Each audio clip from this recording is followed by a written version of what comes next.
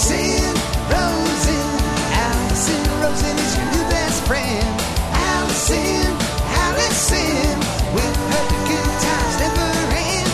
Allison Rosen, doing the wavy pencil dance again. Allison's your new best friend.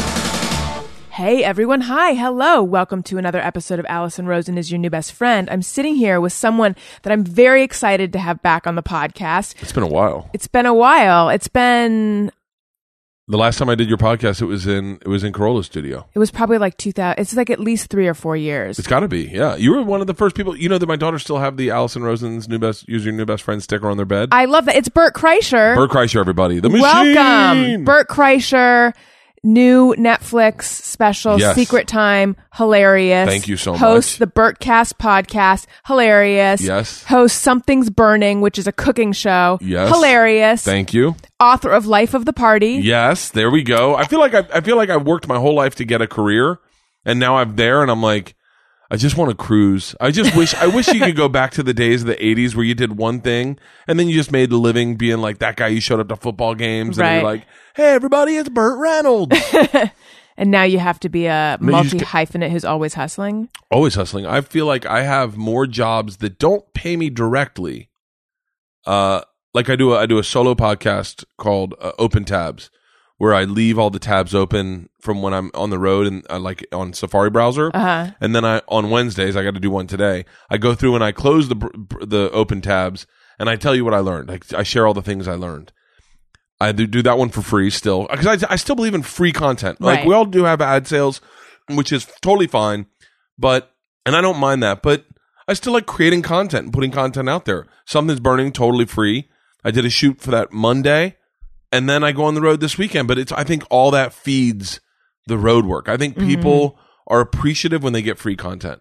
You know, I think it's nice for them to get in their car and go, shit, like this guy's got an MMA fighter that I love. They're going to hang out and do an interview for an hour and a half, 2 hours for me for free. Right. Thank you. So Right. I believe in that. And you also do video casts of your podcast, which when I move, I'm hoping to get that up and running. I believe this is, by the way, this is Rogan's theory. I subscribe to everything he started with, and that was put your podcast in as many places as possible for as many people to find it, because you never know how they're going to find it.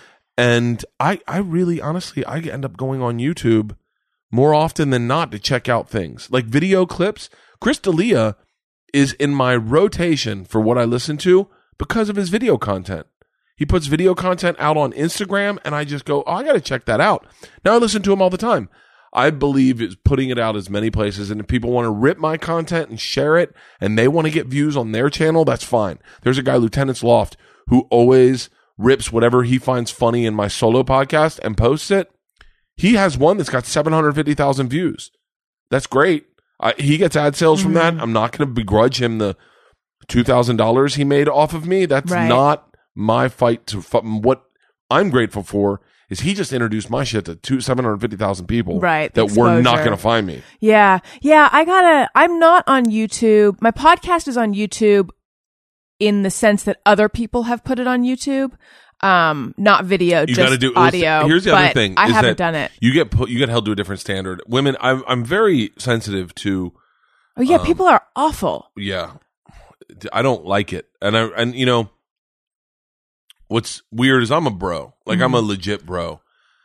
I don't like Yeah, you went to Florida State. Yeah, I just got recognized on your street. Number one partier at the number one party school. Rolling Stone did a 6.5-page article. Bro, anal chugs, keg stands. I'm a fucking Wait, you bro. boofed? No. Is that what boofing is? No, boofing I think is anal sex. Anal Okay. chugs were when you did as a guy. This is going to creep a lot of people out. That's if you okay. want, skip forward a minute 30. I love that you know exactly how long this story is. As a guy in a fraternity, you and your brother, you picked a brother in your pledge class, and then you took off all your clothes. And then, Wait, is it okay with you if I video you telling this story? yeah, of course. Speaking of Yeah, video, yeah, okay. yeah. Please do it in landscape mode. Oh yeah, sorry. Jesus, I know. what are you, my wife? You ready? Okay. Here we go. Anal chugs. An anal chug was done in our fraternity. It's when you and your brother, your closest pledge brother, would get totally naked. Usually did them on Saturdays before game days. Get totally naked and you do a handstand against the wall, junk facing the wall. Your brother with a beer and a cup, usually like a solo cup. He would then pour the beer into your anus. It would drip down the small of your back into the cup. He would hold it, put it off to the side. Then you would do the same to him into the cup. Then you'd interlock arms and you'd pound your anal chug together to prove brotherhood. Did it ever have like a certain tang to it? Oh, I probably had Hep C. If in hindsight, I was like, I wish I had never fucking done this. But you get caught up in the moment. Someone's like, come on, anal chug. Right. Anal chug. And you're like, no, fuck it, let's do it. Does any of it go in your butthole? Oh, it's poured into your butthole. It's poured into your bare butthole and then onto the small of the back. Your son will do it. Elliot will do it one day. I hope so. Yeah. I really hope so.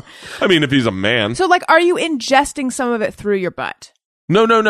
It's just poured. It's poured cascaded off your butthole into the small of your back into the cup. Sort of like that thing that I've never seen in real life, but where you make a pyramid of champagne glasses. Yeah, like the top one is your butt. Like when they do that in Murder Mystery, when the hero's coming in and they're like, right. And you see it pouring down, Great Gatsby style. Exactly. Great Gatsby anal chug. So I think Fitzgerald invented the anal chug. I think so. So you were saying that you're a bro, and that was your bro. Is it bona fides or bona fides? Because I've always thought it's bona fides, but I've been hearing bona fides lately. I don't even know what you're talking about. Okay, great. That's your bro cred. For real? The fact that you did anal chugs, I think I don't know what bona fide. Bona fides is like your bona fide is like your cred or your proof that you're your claim to fame. I like bona fide sounds smarter, but I'm a bona fide bro. Yes. Yeah. But you were saying that in relation to I will say this as a bro, I don't like the hate that women get online. Thank I don't you. like when I have a female on my just female. I say female because that is the weird thing that fucking separates some idiots that I feel like me and I feel like they are like me and I feel like they get my sense of humor really good. And then I have like a female comedian or personality that's not an Instagram model. They don't shit on the Instagram models. Well, it's just a pretty. pretty woman with a personality or an opinion. And then they shit on them. And sometimes I've seen it where it's warranted, where I go, that is kind of fucked up. Like, and I would give it guy or girl. Mm-hmm. When sometimes, and especially in today's culture, women do come on podcasts a little bit and almost not talk down to men, which I don't think anyone likes being talked down to, no. But men, especially dumb men, really don't like it. But I just hate when like you have a strong woman on your show and you brought her there because you're friends with her, and then they just shit on her, and you're like, I don't even want to have women on my show because I don't want to put them up to that, and I don't want my fans to be that. Who's gotten it the worst? I can't say because I don't want to. Don't want to. That makes sense. I don't want to set them up. I remember Whitney Cummings came on. Well, you just said it. You said it. Yeah, she came Whitney on. Whitney gets it probably worse than anyone for no reason at all. Whitney's just a strong woman who has a very, very headstrong opinion about everything. She is a micromanager. She is a little bit of a control freak. These are, by the way, things that in a are dude sounding would be acceptable. Yeah, acceptable are completely. By the way, I'm describing Bill Burr. Okay, yeah, who's one of my best friends. I'm describing Joe Rogan. I'm describing everyone, but Whitney has it too. She's a fucking alpha. Mm-hmm. She rolls into a situation. She assesses the situation. She fixes what she doesn't want, and she's strong, and she gets shit, and I don't like it because I go, she's my friend. She's a legit, really sweet person. Mm-hmm. She's Nikki Glazer. Nikki Glazer gets shit. Love Nikki. Nikki Glazer. Nikki Glazer. My daughters follow her on Instagram, and now, granted, it's a tad bit frustrating sometimes, but they're forming their life opinions about being a woman through her timeline. Wow. And it's frustrating, definitely frustrating when they stuff like when they start calling me the patriarchy. And I'm like, hang on, you are 14 and 12. Don't read Nikki's timeline and then start regurgitating it to me. I read it too. I'm not a fucking idiot, okay? But it's frustrating. It just bums me out. And by the way, this is coming from a bro, and this is coming from all bros. Like, all my friends we're all alpha meathead whatevers, we're all protective of the women in our professional career in our lives because we're like, yo, we hang out with these women a lot. Like, these are our friends. We roll into the Comedy Store and we spend an hour talking to these women. I say women specifically because they won't do it to guys. They don't trash guys. Right. No, they try. I take that back. They definitely trash guys. They definitely trash guys. I've gotten trashed a lot, but it just bums me out. So I don't know. I know that when I did Christina's solo podcast and it went on YouTube, I noticed that she had turned the comments off. Yeah. Like maybe that's a thing that women sometimes do to avoid all Tom the and Christina's YouTube fans hate. are very unique fans. I share some of them, Mm-hmm. but I don't share all of them. Some of them just get their sense of humor. And Tom and Christina, and I say this, there are obviously Tom's probably my best friend, and Christina is someone that I care immensely about. My wife and her are close. I mean, I'm not as close to her as I am to Tom, but I am very close to Christina. But I will say that their sense of humor is so off kilter sometimes. The things that make them laugh and the things that make their fans laugh can drastically be misunderstood by a passerby. Yeah. And so sometimes, and I wish I could turn my comments off from them 100%. I've been called fat for the past 4 years because of them. Like, and it's still, it's still funny to them and to their fans. They started the hashtag Bert is fat. Yeah. They started it. By the way, Tom was so much fatter than I was. He was 270 pounds when he started it. And it has become something that I'm in therapy because of it. Like, I'm legit, like, I definitely go, oh, it fucked me up hard, but I lost the weight, then I gained it again, and then I got to the place where I was like, I don't even want to go to the store, I look fat. Like, but there is, look, that's part of the fucking ride. If you're going to put out free content, if you're going to be in the public eye, if you're going to post videos on Instagram of yourself shirtless, if you're going to perform shirtless, you better be able to enjoy the heat enough to get a little tan. Yeah. Like, and go, look, I know that Tom's fans, even the ones that don't follow me, don't come out to see me, I know that they get a kick out of it. I know that we all are giggling. Tom laughs, Christina laughs, Joe laughs, Ari laughs, Joey laughs, fucking Theo laughs. Everyone, we're all giggling. But does Bert laugh? Sometimes, yeah. Sometimes when it's a good one, yeah. Yeah. The ones that are like there's one going on that I'm not a fan of right now, but you just don't give it energy, don't give it oxygen, and let it just breathe out, flame out. I've laughed. I've definitely laughed at some of them. But, like, good. And then, but there are some that you're just like the unoriginal ones. Like, that's why you're a fat fuck, and you're like, just be creative. And then some of them are really funny. But that's really fascinating to me because I would have the whole thing is this like bit that's been going on for a long time. Yeah. And I would have just when assumed, you think it's not funny anymore, someone does it and it becomes really funny again. I would have assumed that it totally rolled off your back. So that's fascinating to me to find out that it's like getting in there. I didn't even notice it until it was like really big. I didn't notice it because I'm not someone, I don't read comments on Instagram. I don't really interact that much on Twitter. If I do it, it just is negative, so I just don't really do it. That's smart. I do at times like this when I have a tour on sale. I'll definitely interact, but like for the most part, I'm not going back and forth with people. I don't like fighting. I don't like confrontation, and so what was I saying? I didn't know it was getting big until it got really big, and that's when Tom called me and he was like, dude, I'm sorry. And I was like, wait, what are you talking? I didn't even know. Yeah. And by the way, I was ordering a sandwich and I ordered a cheeseburger. I was in St. Louis. I ordered a cheeseburger with fries and I'm looking at the fucking feed of what he had said at the hashtag Bert is fat. And I'm reading them and one's like, and this is when they were truly funny, when they were really original and everyone was writing as Bert, like quotes Bert had said. And I said an exact quote that I read out loud simultaneously to me reading it. I said, can I get extra mayonnaise? I need one for my fries. And it said, Bert always orders extra mayonnaise. And I was like, holy fuck. Yeah. But then I lost the weight.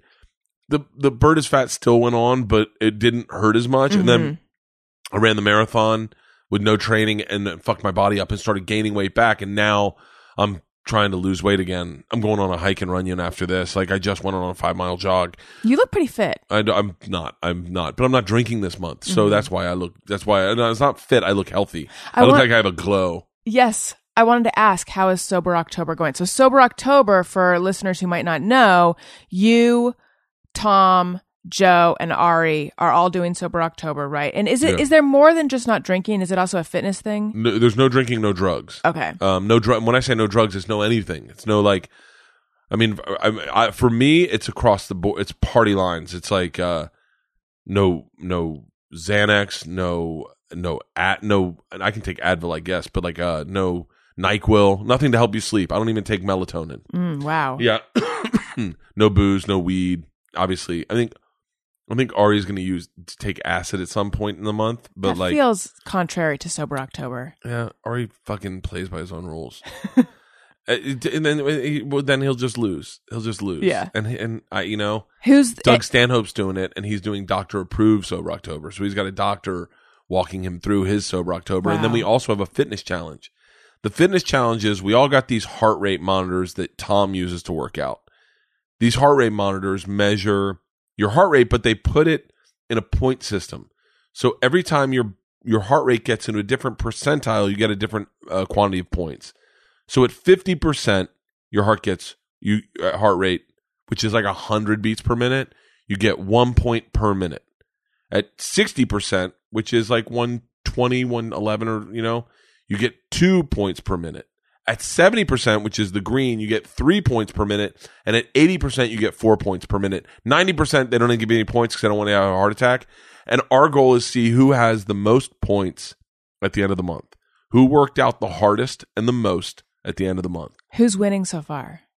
Right now, I'm not looking at the standings. Oh, smart. Because it was fucking with my head. So Ari, oddly enough, is winning by a landslide. Really? But it's a glitch in the matrix. It's because he doesn't work out ever. So the first time he started working out, his heart automatically went to 80%. Yeah. Someone like myself or Tom or Joe has to work a lot harder to get to 80% to get those 4 points per minute. Right. Because if you work out a lot and you're in good health, then your heart rate stays low, right? Yeah, like today I went for a run. I'll tell you exactly. Today I went for a 6 mile run, 5 mile run. And you're doing a hike later. Yeah, it's because it's the points. Yeah. Because I know that if I hike Runyon, I'll get 80 percentiles on the walk up. Mm-hmm. And if I can get 80 percentiles for 10 minutes, which I think I can do, I think the hike up is probably 15 minutes to the top. That's like 80 points. It's almost like 80 points. It's like a really great word in Scrabble. It's all about the points. I ran 20 miles the other day. Ran 20 miles. I didn't even know how far I ran. I was looking at points. I scored 740 points. Wow. Yeah, so like the average workout, you get 200 points. Uh-huh. Like a legit, like today, this is my run today, okay? See the I'm green? just looking at a graph with colors on it.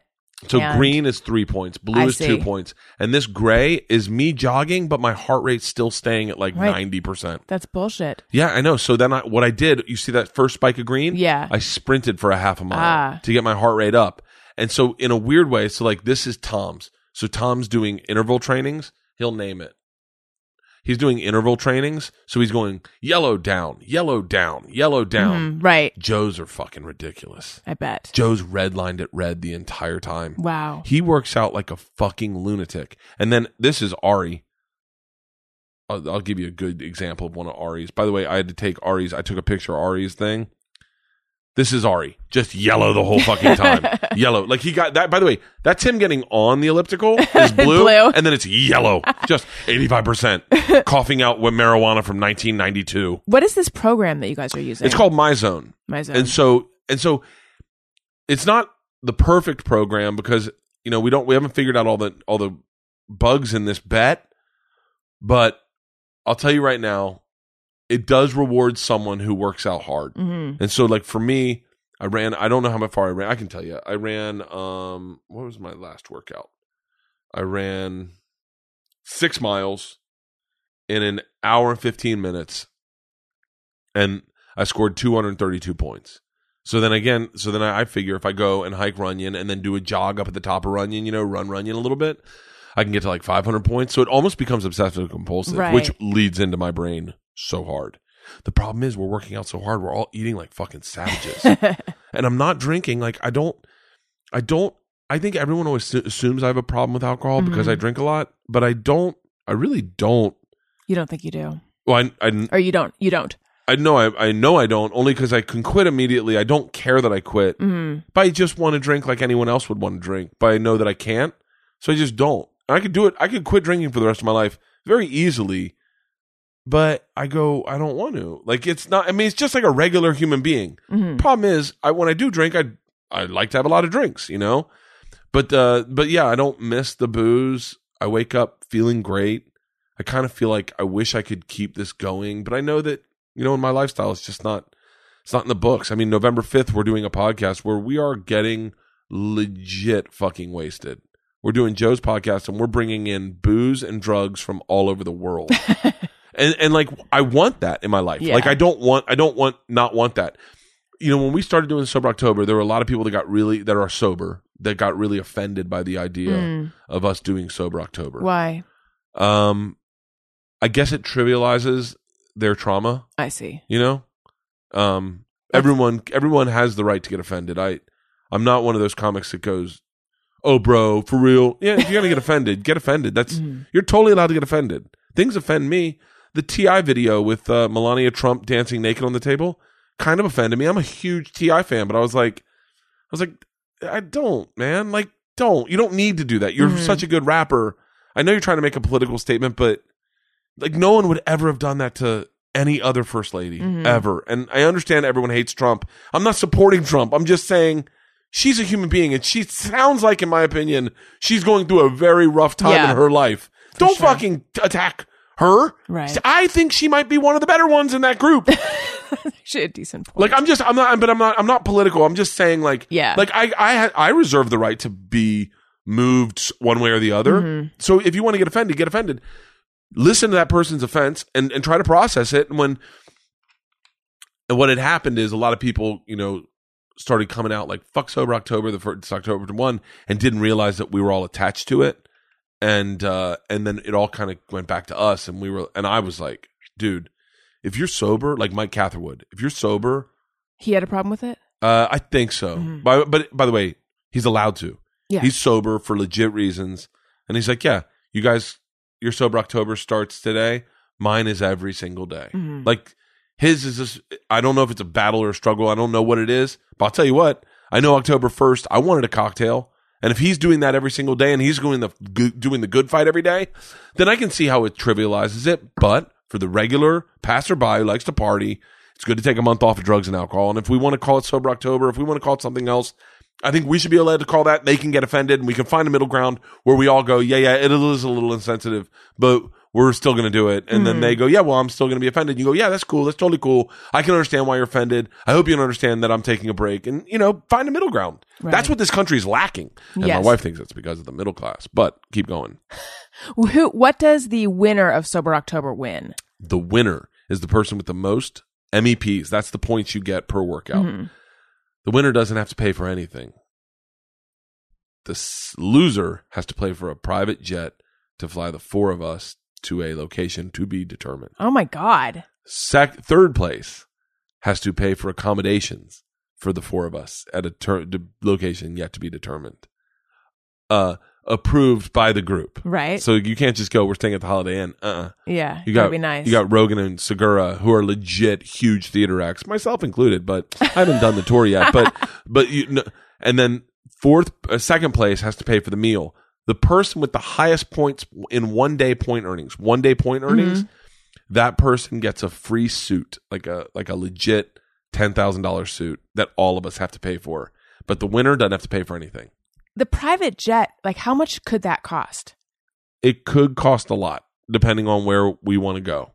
But no one's going to destroy anyone's bank account to do this. Right. But I think we're all thinking, go to Vegas, maybe like 10 grand. You know, I know that's a lot of money. I know that's a lot of money to the average person listening, going like $10,000. But if you figure, not for legit huge theater acts such as yourself. No, myself. My goal is to is to come in first place, to not have to pay for that. Right. So like I've already considered myself a winner, and the winner gets a championship belt that Rogan had commissioned. It says Sober October. It has drugs and alcohol, and it's got our faces on it, and it's a legit championship belt. If I win that belt, I will be taking that belt on stage every single night of my Body Shots World Tour and walking on stage with that belt and then placing it on the stool and letting it sit on the stool as I do my show. That is every amazing. fucking night. And trust me when I say this, I am, if anything, focused. I am, if anything, fucking determined. Like I'm going on 2 hikes today. I'm not drinking at all. When I don't drink, I got nothing but time on my hands. I'm going to go to Omaha this weekend. I'm going to do a run in the mornings, and I'm going to do a run at night when I get back from the club. I'm going to get back on the fucking treadmill and do another fucking run. I'm losing toenails for this shit. I do not give a fuck. I have a chest infection. Fuck it. I am in. Is it hard when you go on tour during Sober October? Because are your fans trying to get you to drink, or are they supportive? I think it's really bizarre. This community we've been a part of is a lot of people follow the contest and they get into it. A lot of people quit drinking and doing drugs. You know, I think that's a good thing that you're doing. Then it's a great thing. And I say this. By the way, I hope I didn't sound like I was shitting on Mike at all. No, I don't think you did. Yeah, but you know, the one good thing about Sober October, about the weight loss challenge that Tom and I did, or all the bets that we come up with, is that ultimately, in a roundabout way, it inspires someone else. So I've had a lot of people come up and say, you know, I did Sober October with you guys last year and I quit smoking. I did Sober October with you guys last year and I got off opiates. I did Sober October with you guys and I'm still on it. If I felt so good after a month, I stayed on it. A lot of people have lost weight because of Tom and I's fat shaming campaign. a lot. There's a guy, Vance Hines, I think he was lost 185 pounds. Wow. Because he saw them making fun of me, empathized with me, saw me lose the weight, and saw me run a half marathon, and literally said, if Bert can do this, I can do this. Now, Tom has a joke about that in his act that I think is fucking hilarious, that he's like, dude, I do a lot of shit no one can do. But like, God bless him. He's lost 185 pounds and he looks great. He was massively obese, like in the 300s, almost 400 pounds. So if good comes out of it, it's that. And so when I go on the road, like when I'm in there will be people like, if I tried to drink, they'd be like, no, you can't lose, They hold Bert. you accountable. can't. Yeah, there would be a lot of people. But I went on a cruise with my buddy Cowhead, Mike Calta. I went on his cruise and there were people that do not give a fuck about Sober October. And they were like, the machine's broken. You said that the jokes have put you back in therapy? Yeah. Well, I mean, look. So what happened? I mean, I'll be very candid about. I have a problem with oversharing, and if it turns you off of being a fan of mine because you're hearing too much, I get it. I do get it. Who are the people that get turned off by that? A lot of people, a lot of fucking guys not comfortable with their own masculinity. That makes sense. Well, my audience loves oversharing. So 2 years ago, when the fat shaming thing started, I was oblivious that it was starting. I didn't realize it was happening. What was happening in my life was, I was doing Bert the Conqueror. I was the fattest I've ever been. I was doing Bert the Conqueror. I was lost creatively. I had done Bert the Conqueror originally for Travel Channel. I'd done Trip Flip and like 3 other series for Travel Channel. And then they brought back Bert the Conqueror and fired everyone at the network. And so I was doing this show under no supervision whatsoever. New president comes in. We have a lunch in Santa Monica, and she says, what do you want to do on the network? And I was like, I don't want to ride roller coasters. I'm like 40. I think I was 43 at the time, 44, 42. What was the premise of Bert the Conqueror? I rode roller coasters. That was it. That was I just it. rode Okay. fucking roller. And look, you can, for one season, you can have varied responses. But the problem is there's only like 8 different types of roller coasters out there. Legit. There's only like 4 manufacturers, and there's like only 8 different types. You know? And so you're going to run into almost the exact same roller coaster at different parks. So you're just doing Diamondback here is Intimidator 305 there. And so it's your reactions are identical. And so it gets to a point where it's just like, I get it, but this isn't me. I'm a much more, Bill and Joe had sat me down at the store one night and they're like, your show isn't great and you're a great stand-up. Like, get away from Travel Channel. Like they had said, literally, what's your nut? What do you need to make a year? Get out of it. Just focus on your podcast and your stand-up. Do a special and tour. I go to dinner with this woman. I shouldn't say her name. I hope I don't sound slamming her, but she was the president of Travel Channel at the time. She didn't like me. I think she just looked at me and was like, he's not attractive. He's not smart. Whatever she wanted in Travel Channel hosts, I wasn't it. She called me like 2 days later and fired me. It was like, I was under contract. She was like, yeah, we're not renewing your contract. We're done working with you. Wow. Yeah. I've been there 8 years. Like I was legit. I lasted. She fired you directly, not through your representation. She called me directly and was like, I was on a walk. I was on a walk and I was on a walk. I had a vasectomy scheduled and we were tearing down our house to redo a remodel. And I was like, she's like, it was very, I'm sure she assumes it was very warm. It was very cold in the fact that she was like, yeah, so we're not going to renew your contract. We're not going to move forward with Birth to Conquer. We're not going to do this. And I wish you the best of luck. And I was like, well, listen, I was like, just so you know, I have some ideas and by the way, I had been offered to move over to A&E like 8 months before, like do a parallel move to A&E and start doing shows at A&E. But in my head, I was like, dude, I liked Travel Channel. I really liked working at that network. And I told her, I don't really have another place that I want to go. I still want to work at Travel Channel. And I have these shows that I'm pitching. I'd love the opportunity to pitch them to you. She was basically like, oh, whatever. Yeah, cool. All right, I got to go. And just hung up. And I was like, wow, 8 years ends like that with a person I barely know just letting me go. Just like, it's good talking to you. Yeah. Like even when I've been fired from Travel Channel before and it never worked out that way. It was always like this woman, Lorene Ong, fired me and was like, we're not renewing this series, but we're not done with you. We love you.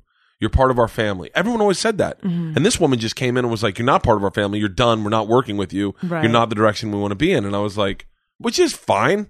She's allowed her prerogative. Biggest mistake of her career.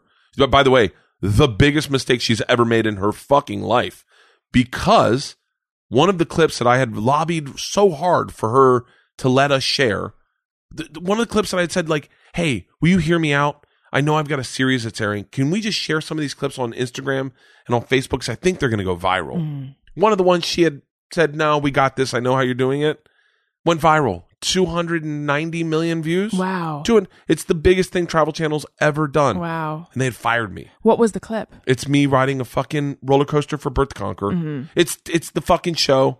It's and by the way, and then as soon as that happened, they blocked all the content so I couldn't share it. Oh, God. And it was just really shitty. It was a shitty way to end a relationship at a network that I really, truly loved. Yeah. I loved working at Scripps. I loved the people at Scripps. It was like a family. And then... You've been there 8 years. I've been there 8 years. I knew so many people. I knew so many people from the beginning of their careers and to where they were. I watched people go to Discovery. Like, I really felt like it was a family. She fires me. I feel like there's a legit sense of mourning when I don't have Travel Channel anymore. You got to realize my family all had like Travel Channel blankets, Travel Channel shirts. It was a family. Yeah. I'm supposed to do a Funny or Die tour. All the dates that I have booked out and canceled my road work for, they all get canceled, right? So I've been fired from the network. That happens, but at least I got a special. Why did that get canceled? I don't know really, but I think people weren't buying tickets. There was no one. Dave Chappelle didn't do it. Is the answer? Okay. Ultimately, yeah, is that Dave Chappelle or Amy Schumer weren't the big names drawing tickets, and so that's like 12 dates that gets canceled. So now it's maybe like August, and I have no work coming up. Jeez. Right? No work till the end of the year, and I'm like, all right, but I got Travel Channel money. I'm fine. I'm good financially. Then the fat shaming starts. And I'm like, catches me off guard. I get into a fight with Doug Benson on stage in St. Louis that is really ugly and nasty. That goes on. I'm supposed to get a vasectomy. They're redoing our house. But I'm like, at least I got my special. My special premieres on Showtime. And they had said very candidly, we wish you had worn a shirt. Like, it just, you not wearing a shirt, people just change the channel. And I was like, great. So now I'm sitting there lost. Like, I'm like, really fucked up going like, okay, my stand-up's in the gutter. My special just premiered. No one watched it. Travel Channel fired me. I have no home there. I have no TV money coming in. My podcast is unmonetized at the time. This was 2015? This is 2 years ago. I think I'm bad with numbers. But yeah, I think it was 2 years ago. Okay. I'm literally just lost. And I'm sensing like a huge sense of mourning, and I don't know what I'm going to do. I couldn't tell you. I just go to my man cave and just go, what, do I write a script? Like that kind of like Hail Mary, like, I guess I just start writing jokes again. And I just started writing jokes and going up at the store and it's weird because all of this is wrapped into my body is that I'm overweight and people are just saying it to me nonstop. You fat Bert, you fat fuck. Yeah. Like people, I remember there's this guy, I won't say his name because he gets really upset, which is, I find very ironic, but he was obese and his mom was obese and they came to my show and he came up and he had created a fake account about me. Sorry. Called, I won't say the name, but it was a fake account just fat shaming me, calling me a fat fuck and this. And then I meet him and he's overweight. And I'm like, yeah, it's weird. It's so interesting that you would choose to do that. And he goes, dude, it's funny. And then I meet his mom. His mom is morbidly obese, like maybe 400 pounds, 350 pounds. And she sees me and she goes, what's up, you fat fuck? And in my head, I go, you've been called that your whole life. Right. Doesn't that, right. You just, like, by the way, I'm not that fat compared to you, but you know how that hurts. Like, and I'm taking the time out of my meet and greet to talk to you and be kind to someone who's done nothing but shame me online. By the way, the ironic part of this is I brought this up and I said his name and I said everything on Rogan and he wrote back and he's like, dude, what the fuck, man? Why would you call me out on publicly like that? I was like, that's all you've done to me. That's all you've done is fucking get in my head about how fucking disgusting I am. And so I just, all this is building up. My self-esteem's in the gutter. I'm at the store. I'm taking my shirt off. No one gives a fuck. They're like, oh, you fat fuck, lose weight. And it's just, and then I just was like, I told my wife, I was like, I've been in therapy. I was like, I need to double up on therapy because I don't know where I'm at. I don't know what's going on, but I know that these feelings I'm having, they're all based in self-esteem and in ego. And I can't right this boat. And then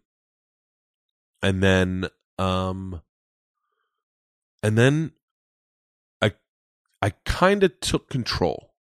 Like Tom and I placed a bet about who could lose. I went and I was in New York and I did a podcast with Ari, and Ari is a really interesting guy, and people don't appreciate him for what there is in him that's beautiful. What's in him that's beautiful is that it's fucking unfiltered. So if you have a brown tooth, he's going to notice that you have a brown tooth and he's going to say, why don't you get that fixed? Like he's not trying to be mean. He's just saying, why you could get that fixed. Like get a that kid. Fixed. Yeah, it's like a child. It really is like a child. I go to do his podcast and he's like, you really are fat. Like I heard everyone say that, but you really are fat. And by the way, at the time, I'm like, I'm not that fat. I'm 256 pounds. I don't know that. But at the time, I'm 256 pounds. And he goes, but that's not healthy. Like, and he starts making fun of me. We call Tom and we set the bet. Person to lose the most weight loses their beard. And the person, if both of us can get out of obesity, then Ari has to pay to take us to somewhere else, right? We set the bet. And I decided to take control and I decided to lose weight. And I lose like 40 pounds in a month. Wow. Not healthy. Not healthy. How did you do it? Not healthy. I wouldn't recommend it. Okay. But like a lot of Xanax, fucking, it's 6 like go to o'clock sleep at night. instead of eat? Yeah. Okay. Yeah. Big weekend diets where you go, all right, it's Sunday, Xanax at 4 o'clock, Tito's and soda at 8, wake up, Ambien. Like it was not the fucking healthiest way to lose weight. So I take control, I lose the weight. And then I go, fuck this. If Showtime's not going to promote my special, I'm going to promote it. And I start editing clips together. I start pulling content, cutting it, and posting it, going, fuck it. I start saying on podcasts, dude, I'm proud of the special. This is a great special. I don't know why no one saw it. I don't know why. It's probably because it's on Showtime, but if you want, rip it and post it. I don't give a fuck. I'm saying that out loud. I post 4 clips of my special, like 39 minutes of my special. I post it online, and miraculously, on December 27th. This is, by the way, I know that I'm making this into like some fucking Rudy story, but like, just hear me out. On December 27th, a young lady who lives in Minnesota saw the machine clip, and she happened to be in my Russian class. And she writes, one of the first comments on it, I was on this trip. This story's 100% true. He fucking robbed us. And it goes viral. It goes viral. And at the same time, the Travel Channel clip goes viral. Both of them go viral hand in hand, promoting each other and start to take off. And the weird fucking thing is, my shirt's off. So now all this other content of me online shirtless starts to go viral. Right. My special goes online. People start ripping it and posting it. And like 3 million people view it. 5 minutes, and then they pull it down. 5 million people find it. People find it and then go, before it gets stolen, I'm going to post it. People start sharing the machine story. And I go to New Jersey the very first week of January, that probably 2 years ago, and my shows sell out in a blizzard. And then I look, and all my shows are sold out. I start getting ticket counts, and I'm like, oh, fuck. And it just was like a real testament of like, follow your own heart. I give up on all the fucking television. I give up on all that. And I go, I'm going to write jokes. That's all I'm going to do is just write jokes. And I'm going to do stand-up. I'm going to lose weight. I'm going to podcast. I'm going to hang out with my friends. I'm going to be immersed in what I dig. Like, fuck all the ulterior stuff. I'm just going to get immersed in the shit I dig. And I had up until that time the best creative, the best financial, the best emotional year of my life. I was skinny, like not skinny, but for me, I was like 220 pounds for the whole fucking year. Me and all my friends bullshitted. Me and Ari and Tom went to a national championship game. We started this chat that we're all laughing. I'm writing like crazy. And then I'm like, fuck it, I'm ready for another special. And Netflix hits me up and I'm like, yeah. And so in a weird way, it was like, and that's why when you said earlier when we were hanging out, you were talking about Something's Burning. I believe in that. I believe in the shit that you like. Just do that. Just do all that shit that you like. Fuck television development. Fuck movies. Fuck it all. I think that like when you're in one of those low points, especially, I mean, I always think about in terms of like breakups which actually you kind of were broken up with by Travel Channel. Oh my God, completely. The best thing you can do to start feeling better is to pour your energy into something that you have control over. You can't see it when you're there. Right. So I call it the salad days. And I love salad days. Like right now you're going through the salad days with a family. Mm-hmm. I miss it so much. I didn't appreciate it when I was in it. Because it's crazy. And it's really hard. It's stressful, yeah. It's really hard. And we were broke at the time. Like Tom was talking to me about it the other day and he was like, I keep thinking about our family and I keep thinking you were making $700 a week when you had yours. And I was like, yeah, how irresponsible of me to go, this will work out. Tons of people do it. Don't worry about college, guys. I'll figure it out. Yeah. And so, but you can't appreciate it. And I wish I could go back. If I had a time machine, I'd just go back to like a Monday night when the girls were young. Mm-hmm. And we were watching Monday Night Football. And we had the nanny that we couldn't afford because my wife was working and I was on the road and I flew in on Monday and my sisters came over. I go back to these days when my kids were young. And the same goes for the struggle of stand-up is you go, like, I wish I could go back to that October, November, December of 2 years ago because, dude, someone said it the other day. Greg Fitzsimmons was saying that, like, it has to do with, like, not giving a fuck. Mm-hmm. Like, really, at that point, I was like, I can't get in trouble at Travel Channel anymore. Like, that's done. Like, so I was like, almost like a weight off my back. I was like, I can just make content. Like, I could just make shit. Mm-hmm. And I got into vlogging. I'd done a vlog. And I just started making shit. And I got to be honest with you. I had 35,000, 2 years ago. I had 35,000 Instagram followers. Today, I have almost 600,000. And you think it's from vlogging? It's from me enjoying the medium, mm-hmm. not listening to anyone, and just making content and posting it. Just making it and posting it. If it sucks, it sucks. Not reading the comments, not letting the hate get into you. Just making it and posting it. Having fun with it. Fucking around. Me getting into a bet with my 4 friends. Just texting like, hey, $100,000 says I can quit drinking for 9 months. What? Huh? Shut the fuck up. There's no way you can do that. Okay, not $100,000. I can't afford that. I can quit drinking for 3 months. You can't do that. Bullshit. I can definitely do it. Fucking put your money where your mouth is. Put a bet out. All right, the bet is, I bet you can't do it for 1 month. Oh, I'm in. I bet you guys couldn't quit weed for 1 month. Shut the fuck up. Let's do Sober October. All right, we're all 4 doing it. It's funny shit. I always say, I was drinking a lot when we started Sober October. If you have a friend who's drinking a lot and you want to fix his life, just do a bet where no one drinks for the month and you don't do it too. Make it feel inclusive. Don't point the finger at him. Point the finger at each other. Dude, last year's Sober October was so much more fun than this one's because we were texting every day and going to hot yoga together and going like, hey, how's it doing? Shakes? Are you shitting blood? Like, this one's been fun because now we're all just talking about this. Like, it is hilarious to get on this chat thread and just talk shit about working out. Like right now, I think Ari is going on the road for 10 days and he's like, I can't promise that I'll be working out that hard. And Tom's texting me. He's like, he's sandbagging us. He's fucking sandbagging us. Like, and so now we're like checking Ari, like, where are you, Ari? Texting him. Oh, Louis went on stage last night. Really? You were at the club last night? Where are you going today? It's funny shit, dude. I'm so much happier today than I probably have ever been professionally. I love it. I have so many more questions for you, but first I need to talk about, speaking of health, Ritual vitamins. Do you know these vitamins? No, They're I saw vitamins- this ad and I didn't know. I'd never heard of Ritual vitamins. They're vitamins for women, and traditional multivitamins weren't doing women any favors, so Ritual reimagined one from the ground up. The result is an essential vitamin for women. It's 2 daily capsules made with the 9 essential nutrients most women lack. Basically, people are so careful with reading labels and wanting to know where is this sourced, etc. And the people who created these vitamins were like, I take these vitamins. There's all this stuff that's actually in the vitamin, in the vitamins of the past before Ritual. There's all these ingredients in there that your body actually can't use. I have no idea where they're coming from. It's like a mystery, and I'm being so careful with everything else. Why not with the vitamins? So they came up with these Ritual Essential for Women multivitamins reimagined from D3 to omega-3.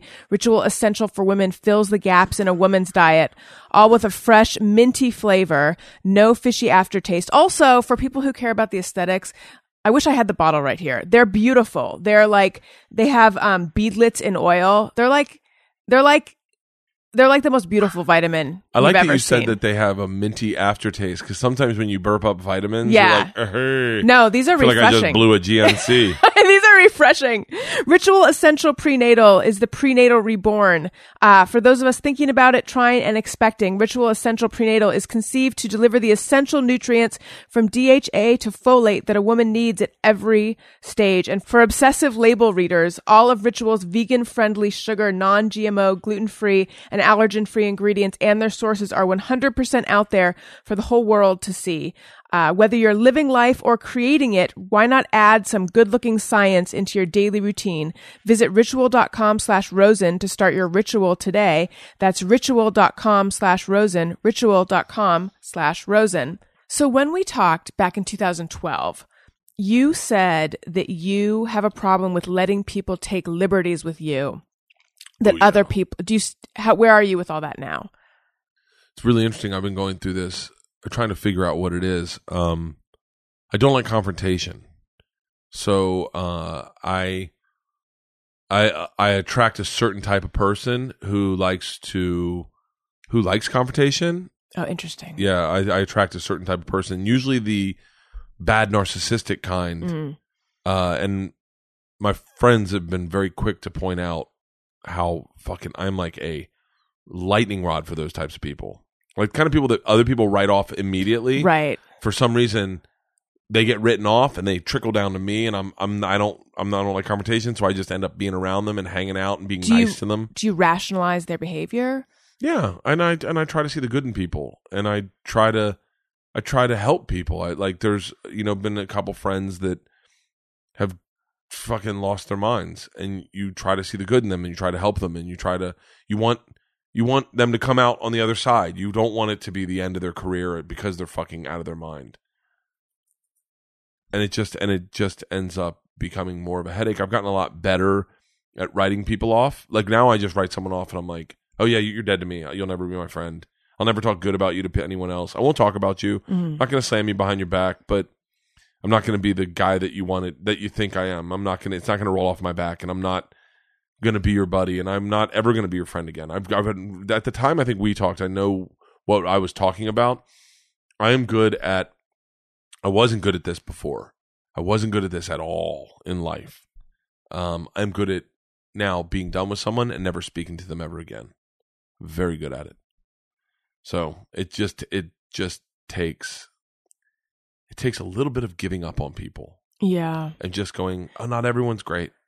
That's one of those like losing innocence as you get older things. Yeah, I think. have no ill will towards them, but there are a handful of people that I have given up on entirely. I won't speak to, I won't return their texts. And I kind of, oh yeah, you don't even need to write it. I know who you're talking about. Yeah. Is that who it was back in 2012? Yeah. And I'd always held hope for someone, going like, I'm here for you. And then one day I realized I'm a very different man. I've grown in a lot of ways.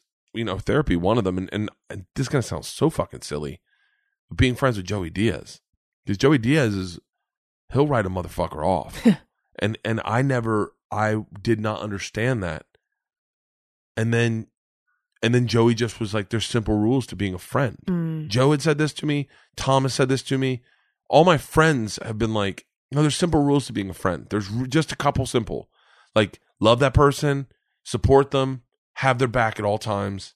That's it. Don't talk shit about them. You can talk shit about anybody ultimately. Like I could talk shit with you about Tom, but like not real shit. Right. Like nothing that would be like, let me tell you what that mother, I'm not like that, but like, I could be like, dude, he's fucking exhausting. He is exhausting at times, but like, so I think I've gotten a lot better at that. And I'm adversely, I am a lot. I think from the time when we talked, I didn't have any friends. Just a little footnote. I did not have any friends. And at that time, a bunch of people came forward and they were like, hey man, we want to be your friend. You're not letting us be your friend.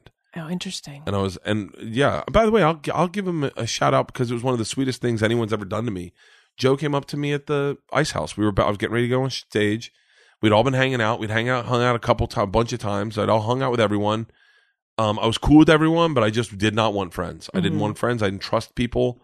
I knew Tom. Tom and I were friendly, but we weren't like we are now. Like it just wasn't what it was. Like I'd talk to him, I knew him, I could bullshit with him on the phone, but I always had a guard up. And Joe came up with a beer and a shot of Jack Daniels, and he was like, and we were really fucked up. He was like, "You're a great guy." I was getting ready to go on stage, and I was like, "Okay." I was like, "Oh, thanks, man." And he was like, "No, you're a great guy." And he's like, "And we love you, and we want you to be our friend, but you got to let us." And I was like, and I literally was like, "No, okay, I got it." And he's like, "No," and he gave me my shot, and he's like, "No, I don't think you're hearing. There's a lot of people that want to be your friend, and you're not letting us be your friend." And I was like, "Okay." And he goes, "No, hear what I'm saying, man. You're a great guy. We're not going to fuck you over. We just want to be your friend." And it was like, I get emotional. That's so moving, yeah. And I was like, "Okay." And he's like, "Let us be your friend." And I was like, "All right."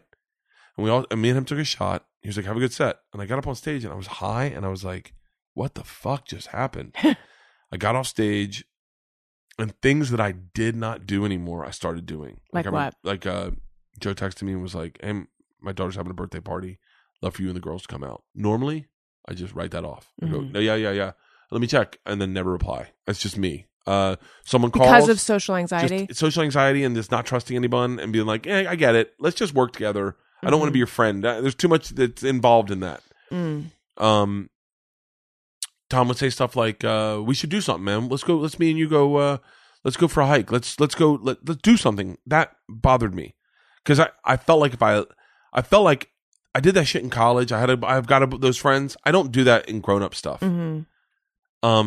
Joey Diaz called me, and when I started therapy around that time, and Joey was like, for the first time, I got out of that therapy very quick. But Joey was like, "What are you doing?" I said, "I'm going to therapy," and he's like, "Dog, fuck that. We're going to Marie AC, and we're gonna fucking have coffee, and we'll talk for an hour." And so I went to Marie AC. I did not want to. And I sat down, I had coffee with him for an hour, and we just talked about what was going on in life and what was going on in my head and how I felt. Joey's one of my best friends. He comes to every Thanksgiving we have. He comes to every Christmas we have. He comes to every Easter with his whole family. Joey's one of my best friends. I love him. And so I think when I started allowing myself to have friends, I also started going like, well, this shady motherfucker right here, like I've tried to be your friend. I've done stuff for you. I've stuck my head out for you. And that's how I get repaid. I don't ever speak to anyone like that. Like it's been a few people I just write off. I just wrote off, and you go, good luck. And it's interesting, but those type of people always end up the same way. How? They end up by themselves. They end up fucking burning every bridge. There was this kid that we met in freshman year of college. I won't say his name. Let's just call him Joe. And I loved this kid. I thought this kid was so fucking cool. His mom was from Brazil. He had lived in LA. He had gone to play soccer at Pepperdine, but ended up at Florida State. He was in summer school with us. He was cool. He was good with chicks, and he was good looking, great shape, and he just fit into our group. And every story he had was amazing. My buddy Jeff was the first one to go, "I think he's lying." And I was like, "No, man, dude, what? Don't," and would call him out, like try to pick him apart.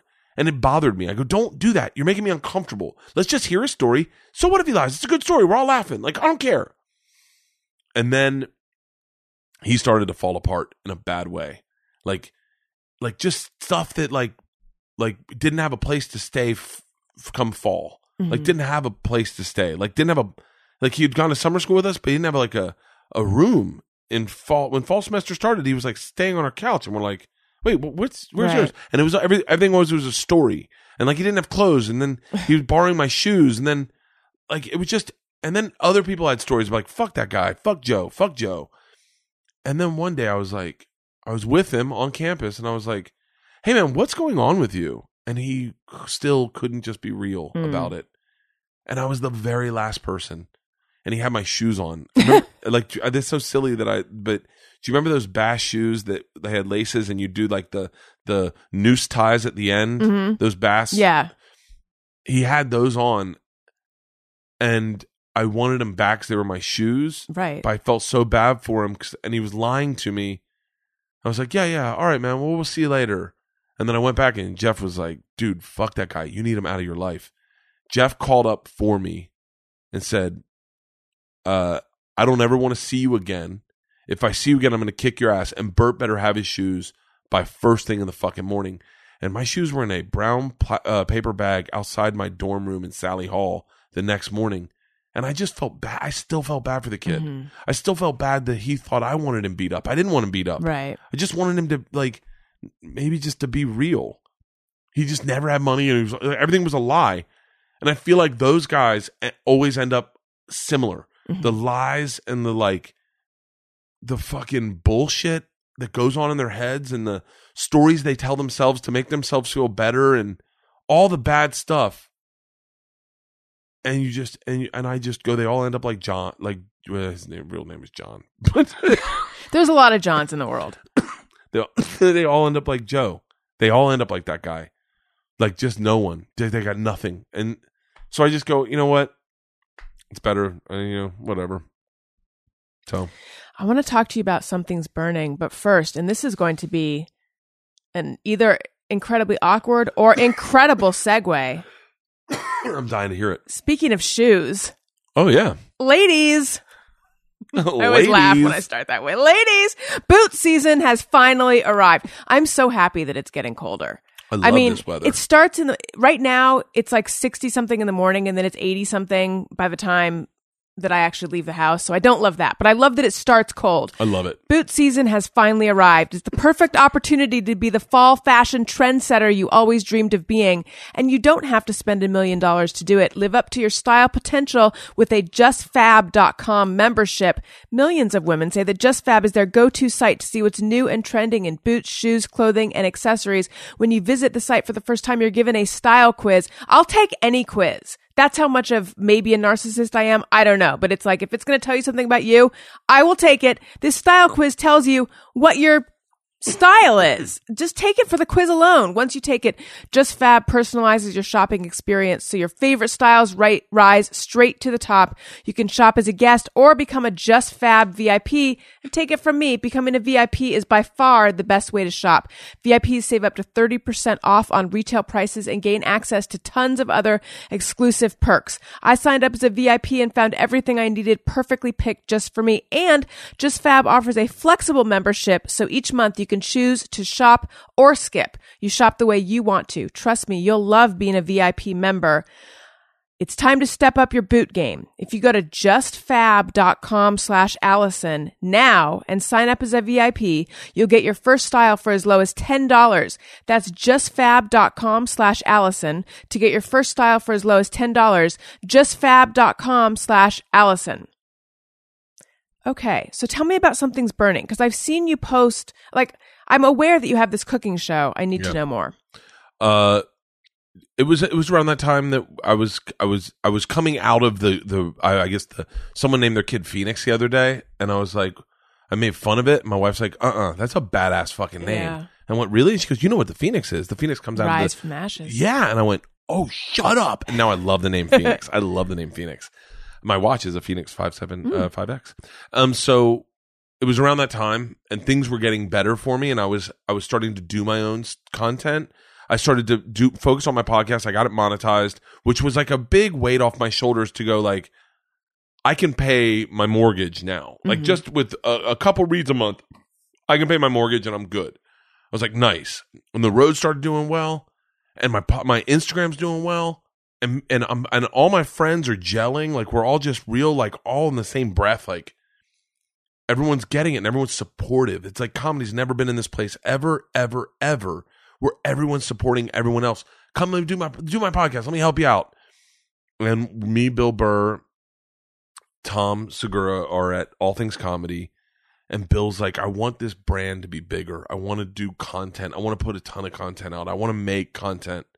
Al Madrigal's there, and we're walking through the offices we had, and there's a kitchen. And Tom's like, you could do a cooking show here. And by the way, Tom and I have been friends for a very long time. When I say about friendship, Tom and I have always been friends. There was a time we were much closer before everything started to melt down when I didn't trust people.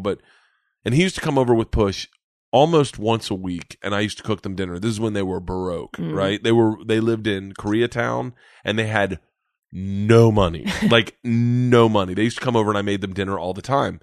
And there's one story that I had where I made a really bad meal for a chef. A chef came over, Roy Choi, the guy that started. Oh, yeah. He came over to my house, and I fucked up a meal really bad. And I had said, as a joke, I should do a cooking show called Something's Burning, where I just fuck up meals for people. And Tom in the kitchen goes, you should do that stupid cooking show you came up with called Something's Burning. And Bill's like, I'll do it. And I was like, what? And Bill's like, me and Tom will be the first guests. Just make us a meal. We'll see what happens. So me, Tom, and Bill in this kitchen get a crew, and we shoot Something's Burning. I hit up the production company that did Bert the Conqueror, Dan Adler. I was like, dude, what do I need? We're so bare bonesing it that, like, tell me how many cameras we need. Tell me, like, I know how to do a show, but I don't know how to make it. Like, I kind of know how to make it. And he was like, you need to tell everyone you're difficult to work with first. And he was like, because I'm very micromanagey in that don't tell me what to do. Don't ever tell me what to do. It fucks my head up, and then I spiral out, and then I become difficult. He goes, tell everyone you're difficult to work with. And then he kind of gave me a breakdown of how to shoot the show. I was like, cool. So I go in the first day, and I tell everyone, listen, I'm usually a very cool person, but just so you know, I have a propensity to be difficult. Just don't interrupt me. No one directed. I don't want a director. Just shoot it. Just everyone covered. I trust everyone will get all the shots they need. I want one wide. I want some tights. I say that not knowing at the time that there is another person that was there that had already done all of that. Oh. But like, I'm going in. They make me feel like it's my show. They don't correct me. They don't stop down for anything. And we shoot for 45 minutes, me, Tom, and Bill, and we post it, and people love it. Did you shoot it live? What do you mean? Like 40? Did you stop and redo shots, or no? Would you say shot it as if it were live? Yeah, shot it live, and edited it very minimally, and posted it. Like, I want to say the first one we did was like 23 minutes, maybe 35 minutes. People love it, and they're like, we want to do more. Bill's like, let's do more. I was like, yeah, that's cool. And then we just started making them, and it was, and then some have been huge, like millions of views. Some get like the lowest I think we have is probably like 250,000 views, which is my wife on that one. That's still a lot of views. It's still a lot of views, but it's fun to do. It's me hanging out with comics. Usually comics, I think, is the easiest hang for me because there's such a shorthand that we have about everything. Like, I know that I can say anything to them. I know I'm not going to offend them. I know that if I take a chance and say something offensive, they've got my back. No one's going to be like, whoa. and it's been fun as fuck. And so I don't make any money off of it. I put it out as free content. I want people to enjoy it. I love discovering things online. I love it. And so if I can make one more thing, like Hot Ones is one of my favorite shows ever. I get excited when a new Hot Ones comes on. And if I can make a content like that for 250,000 people that every week get excited to watch my stupid cooking show with two other guests that maybe they've heard of, maybe they haven't, maybe they're excited about, maybe they hate. Dude, I fucking love it. And I believe that's where content goes. Like, we're doing this big world tour in 2019, and all I can think is, I need a shooter with me. I need a shooter and an editor. I want to be on the plane in the morning, going over material, going over content that we've shot and editing it together and posting it that day. I want to be doing that. And I don't want to do network, like, we're going to eat the world's biggest burger. I want to go to New Mexico and meet the guy that does flash floods that I think is fucking amazing. This guy, I think his name's Tom Rankin. He covers flash floods, and they're fucking It's one of the most beautiful things I've ever seen in my life. I want to go on a flash flood with him. I want to go spearfishing with Valentine Thomas. I want to do the fun stuff. I want my passion to drive me of the silly shit that I find interesting, and I think people will find that interesting as well. It's like it's everyone's own bizarre world. Like Andrew Zimmern really found a niche with like these weird things, right? But everyone needs their own bizarre world of like I just find this shit's interesting. So we'll see. Hopefully, I'll have more content to put out in 2019. And and I got other things like I got professional, like legit projects lined up that pay money. But for me right now, the thing that sends people to my live shows, which is paying my mortgage, pays everything, is doing this podcast, doing your podcast, doing Tom's podcast, doing Push's podcast, doing H3's podcast, putting out Something's Burning, putting out Open Tabs, putting out my podcast. I think that putting out Instagram videos, that's what's driving people to my live shows. And when Bill and Joe sat me down in the back of the store one night, and they're like, "Dude, your show sucks. Just do stand up. That's what you're good at." I was like, "That's what I'm good at. That's the best thing. I'm better at that than anything. So what the fuck am I sitting there being a host, sprinkling in hair so it looks like I have a full head of hair so I look young?" That's such a good intervention they did, dude. I remember it a lot more severe than either of them remember it. Like I think they were just like very casually. Right. I think it started with the fact that I sprinkled in hair for Bert the Conqueror. And I was saying that there's nothing wrong with that. And they both looked at me like, "Who the fuck are you?" Yeah. Like, what do you mean you sprinkle in hair? I was like, and by the way, I think both of them had done it at times, but it's just at a place in their career, they're like, "Don't be that guy." Right. We were that guy. Don't be that guy. You're not Ben Affleck. You're not fucking Christian Bale. You're Bert. You're a flawed individual who's overweight, who drinks too much, and is a mediocre dad. Talk about that. Be that guy. That's who we love. You're not going to be like Mr. Host. Yeah, Mr. Hey guys, welcome back. It's Bert Kreischer. We're here with the Fearsome Foursome Challenge. Yeah. Like, don't be that guy. The second I kind of departed from that guy and I just became more myself, as flawed as I can be. By the way, the more flawed, the better, I think, because I think people connect with it. I think people just see that as like, as like, I think vulnerability. I think vulnerability is a bigger selling tool in this business these days than bulletproof. Totally. Like you put yourself out as bulletproof, they're going to tear you down pretty quick. Yeah. I mean, look at I saw what happened with Kevin Hart when he went after Cat Williams, and everyone was like, "Nah, man." Like, I won't say, I don't know. I can't say the hood. I can't say that the culture. I can't say that. But all I can say is that like what I saw, what I've came back as and heard was that like Cat's one of us. He's flawed. We're not all going to be moguls. Like you're not perfect. Right. So no, I don't just share your, share your warts and all. I don't know, whatever. I totally agree. Let's take some questions that listeners sent in on Patreon. I'm on Patreon. Patreon.com/Allison Rosen is where you go. There's all sorts of different reward levels. You can get your questions in ahead of everyone else. There's behind the scenes content, bonus episodes, live stream, etc. Patreon.com/Allison Rosen.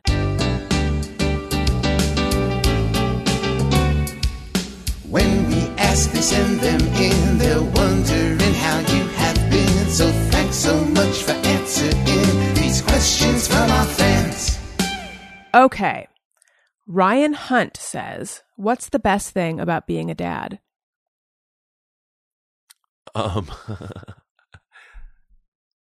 In all honesty, it's those moments where you realize you're the dad. Like, this sounds so silly, but like, in the moments when like the girls are like the other day, the girls were in the front yard. They wanted to do their homework in the front yard, and it was right when the wind was coming in, and it was changing like temperatures later at night. And I'm sober. I'm not drinking, and I'm out on one of our Adirondacks in the front yard, and the girls are running around. They're like, "Dad," and I just realized like, oh, I'm their dad. Like I'm a dad. Like those moments where you're like, last night we went to Italian food, and it was me, my wife, my mom, and the girls. And they sat us at a table for 4, but with a booth. And so I crammed in with my daughters. And just the bullshit, breaking balls of being a dad, like just being in it. This morning we dropped off Isla. She was in a nasty mood. And I said, "Hey, I need kisses." And she was like, and leaned forward from the back of the truck I grab her by the side of the one side of the face and then pull her in, give her one kiss on the cheek, and she starts pulling away. I always give my girls 4 kisses. Oh. She knows this, and she starts pulling away. And then she hits her head on the TV in the back of the truck. She goes, "You made me hit my head." And I go, hey, it's not that bad. It's not that bad, baby. Like, I'm her dad in this moment. This is one of my, like, I love this. I go, it's not that bad. You got a good life, okay? She's like, I know, but you made me hit my head. I go, it doesn't need to be like this. It can be fun today. Have a great day. She's like, And she puts on her backpack over one shoulder, and I grab the other shoulder. And she tries to get out of the car, and I pull her back in the car. I go, hey. She goes, let go of me. And I go, I'm not letting go of you. And she starts giggling. And then she gets out of the car, right? And she's got to walk down the sidewalk. And Georgia's on the front seat, and we roll the window down, and we're driving with her, and we go, we love you, Isla. And she's like, Dad, stop. And we're like, we love you. And then her friend goes, who are they? And she goes, it's my dad and my sister. Dad, stop. And then we make her. How old is she? She's 12. And then she starts giggling hard as shit and goes into school. So then I'm driving Georgia to the bus stop, and Georgia has a crush on this boy and tells me the story of them talking. And you can tell she has a crush. You can tell he probably has a crush. You can tell that this moment that they shared made her feel cool. And it's awesome for me. I feel good about it. Mm-hmm. And then we pull up to drop her off at the bus. And she goes, oh, that's my bus right there. And I was like, okay. It's like, so I pull up. I go, I want to make sure you get in the bus. She goes, Dad, I'm fine. It's not leaving. It sees me. I go, I want to make sure you get in the bus. She goes, Dad, I'm fine. So I'm on Ventura, right? I'm in Ventura, and she runs, and I see her through the rear mirror get in the bus. I wait, no traffic. I flip a bitch on Ventura, and then I lay on the horn. Oh, God. I love you. I love you. Oh, my God, how mortifying. So then she texts, this is the best. She texts, good God, that was something else. And then I wrote, did you hear me honk? And she wrote, everyone did. Those moments for me are my favorite about being a dad. That's hilarious. I like being a dad better than I like being a husband, I think. Really? I think I was always meant to be a husband. Like, I was not a good single guy. Mm-hmm. I was way too vulnerable, way too messy. I was emotions on my sleeve at the bar at the end of the night, like almost like, and I'm not like this sounds weird to say in the whole Me Too moment, but I'm not a sex guy. Like my currency's never been trying to get sex. Right. It's always been drugs and alcohol. Like, I've always been wanting to be a part of the party. Mm-hmm. I don't want the party to end. I'm not the guy that's like trying to single off a girl and be like, right. Guys, everyone needs to get out of the fucking house. That's not me. I'm like, no, everyone stay. Don't worry. We'll see each other tomorrow night. Like, yeah. And so, but I was always this vulnerable guy at the end of the night going like, fuck, I guess this means I'm gay. and so I'm being a husband's great, but being a dad fucking rocks. Yeah. My husband will say things like he's constantly saying that, like, he's never loved anyone as much as Elliot. No offense. He's never, like, I didn't even know it was possible to love someone. No offense. I'm like, yeah, thank you. But I the funny thing is, like, I know what he means, and I love that he feels that way. My family has a weird sense of humor, so I say stuff like, I will never love my second family as much as I love you guys. Like, realize I won't treat you guys as nicely when they show up. Right. But I will always love you guys more. Cara West says, can you give us another secret that you didn't tell on Secret Time? Also, I love your stuff. I'm a big fan of Leanne, and I am very much looking forward to your next Australian tour because I missed you in 2017. Australian tour should be happening in June. Thank you very much for asking. I have so many secrets, but I don't even share them. I don't even know that they're secrets. There are things about my personality that I like to share now that I go, oh yeah, I guess that does kind of explain a little bit about me. Like, I only wore loincloths and moccasins until I was 10. Like, when I came home, loincloth and moccasins all the time. How does one fasten a loincloth? I had my mom make them. Oh, that's amazing. Yeah, my mom would make me loincloths. That's amazing. And moccasins, and I fancied myself Wild Boy. That's why I saw myself as Wild Boy. I wanted to have there was a cartoon, I think it was like on Saturday mornings with Wonder Girl and Dinah Woman, and one of the ones like that was Wild Boy and Bigfoot. They were like a team, and I wanted to be like Wild Boy. I'm picturing like Mowgli from Jungle Book. A little bit like that, but with blonde hair. Kind of looked like Chris Atkins. Okay. And so I really, like, the Blue Lagoon was like something that just defined me. I was like, I need to be on an island by myself. I would really wanted to get lost in wildness. And so loincloths and moccasins, I collected precious gems and figurine horses. Like these are like, I was obsessed with figurine horses and precious gems. You could get me to do anything. Black Stallion, was that one that you were into? Black Stallion was my tidal wave of everything I wanted in life, right? Boy on an island with a horse, with a figurine horse, right? In a loincloth. Like, that was me. That was everything I wanted in life. Everything I wanted in life was out of that movie, Black Stallion. I've watched that since. It's such a great fucking movie. I need to see it again, because I had the book, and I was super into it when I was a kid, but my God. Don't remember it. I've seen it again since. I've seen The Black Stallion Returns. There's such a great fucking movie. It really is. Krista Lauren says, I heard him on Kevin and Bean, and he told a great story about his father-in-law and his owl. I spit coffee all over myself in my car when I heard it. Did that story really happen? Plus, loved watching him with no shirt for an hour during his Netflix special. Oh, thank you. It was my father. It wasn't my father-in-law. My father-in-law does not do marijuana. My dad just recently started eating marijuana. My mom flies it home to him. We fly it home when we go home because now you can travel with an ounce. So my mom's buying an ounce of marijuana every time she's here and flying it home to my dad. And the story is, it's a true story. And I'll see if I have I don't know if I have any videos anymore, but you can tell he's eating marijuana because he starts saying dude a lot. He's like, dude. And my mom, I'm there with the girls, and my mom's like, Albert, why don't you take the girls and Bert out to the dock and go talk to your owl?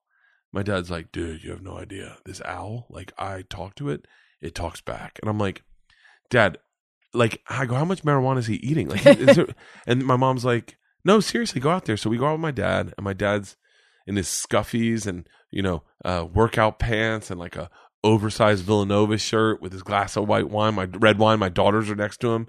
And he just goes, whoo. And nothing happens. Like, I'm sitting there looking at him like, when did you turn into Harry Potter? Right. Whoo. Whoo. Just sitting on the end of the dock. And my daughters are like, maybe we should help Papa. And I'm like, don't fucking encourage him. So then there, my daughters and my dad are just on the dock. And all of them, the three of them are just hooting. Whoo, whoo. Like the joke I say is they're like three Crips letting them know the cops entered the neighborhood. And so finally, after like a minute and a half, I go, Dad, I don't think it's happening. So we start walking back into the house, and as soon as our feet touch the grass off the dock, we hear, whoo, and I'm like, shut the fuck up. My dad's like, told you, dude. So we walk out to the edge of the dock, and my daughters are so excited, and he's like, guys, I'll just, whoo, and sure enough, right on the heels, you hear, whoo. Ooh. Oh my God, that's it's crazy. Fucking amazing. And my daughters are like, Dad. And I go, no, it's my turn. I want to talk to the owl. I'm like, whoo. And you hear, whoo. And my oldest daughter's like, Dad. And I'm like, shut up. I'm talking to a fucking owl right now. And my dad's like, isn't this amazing, dude? And I'm like, yeah. And then my daughter hits me again. And she's like, Dad, look at the old guy across the lake on his dock. And there's another old guy just going, whoo. And my dad's talking to another old man. There's no fucking owl. Oh. There's no fucking owl. It's one guy's drunk, one guy's high, and they're just talking to each other on the. And she's like, should we tell him? I go, don't tell him. Let's go inside. So I tell that on Conan. I tell that story on Conan, and my dad calls me. He goes, I know there's other fucking old men out there trying to talk to the owl, but there's really an owl. Look, I know there's old men out there. But sure enough, he's just drunk talking to fucking That is owls. Amazing. Yeah. That ended differently than I expected. Yeah. Jones McCain, has your dog done any other chores since unloading the dishwasher? Oh my God. He didn't unload the dishwasher. He was putting she was putting the silverware away. I was really high. Mm-hmm. And by the way, I haven't talked about this since I said this that one time. She was I came your in, big dog, Priscilla? Bull Mastiff, 140 pounds. I come in really high one night. The whole family's asleep. And I look, and out of my peripheral vision, I see Priscilla is like elbow on the counter, paw in the silverware drawer, putting away the silverware. And I'm like, what the fuck? And she's looking at me like, are you going to help? And I was like, oh, yeah. So I start walking into the kitchen to help her put away. Right. And then I realized she's not putting away fucking silverware. She's eating a coffee cake on the counter. she's like got her, and she's like trying to reach it using the drawer as stability. And I start laughing hysterically. I'm like, fuck it, let's eat a coffee cake. And so I mirror her image, and I swear to God, the dog looks at me like the look on her eyes when I leaned in to take a bite of the coffee cake with her must be the eyes that a 50-year-old man gives to his wife when she's like, it's your birthday, let's have a threesome. And he's like, oh. Right. And then my wife walked in. She's like, what the fuck is going on? And Priscilla's like, it's his idea. I was like, she was putting away the silverware. Yeah. I got to figure that story out. A lot of stories I'll start, and then I just put a pin in, and I go, when I need it, I'll find it. No, I thought that one worked. Lisa Murphy Tate. Is Bert ever tired? Seriously, he seems to always be in a range from 8 to 9. Who can keep up with that kind of go? Lately, I am. Lately, I'm taking naps like crazy. During Sober naps. October, I'm taking a day nap. I'm taking a 45-minute nap every day at 3 o'clock, 4 o'clock. Like right when we pick up Isla, I come back and I take a nap, and then I wake up. I think it's because I'm working out so much. Where do you nap? My bed. Do you get in under the covers? Yes, I get in. That is a new development in my life. I used to be a strictly, if I'm going to nap, it's going to be on the couch, or then I graduated to I will nap on my bed, but only with another blanket. I won't get under the covers. But now when I make the bed in the morning, I'm like, I will see you just in a few hours. Oh, I get way back. I get all the way back in. I love it. Oh, there's nothing better than getting into a made bed to take a nap. Yes, I know. Yeah, I'm loving naps lately. I heard this guy, Ben Greenfeld, was on a podcast, and he was talking about the power of naps, and he has a nap time where he puts on these goggles and these headsets and a compression blanket, and wow. So now I'm all about naps. I go into the bedroom, I shut the door. We have blacked out. My wife had murdered out curtains made, so it's like a cave in there, and I nap hard as shit. Oh, I love it. I'm excited for my nap today. I know. Naps are the best. Superfan Giovanni. On the Bert cast with Graham Elwood, you were praising earbuds and asked Graham about Mike Schmidt. He changed topics before you could ask your question or finish your thought. I'm dying to know what you were going to say.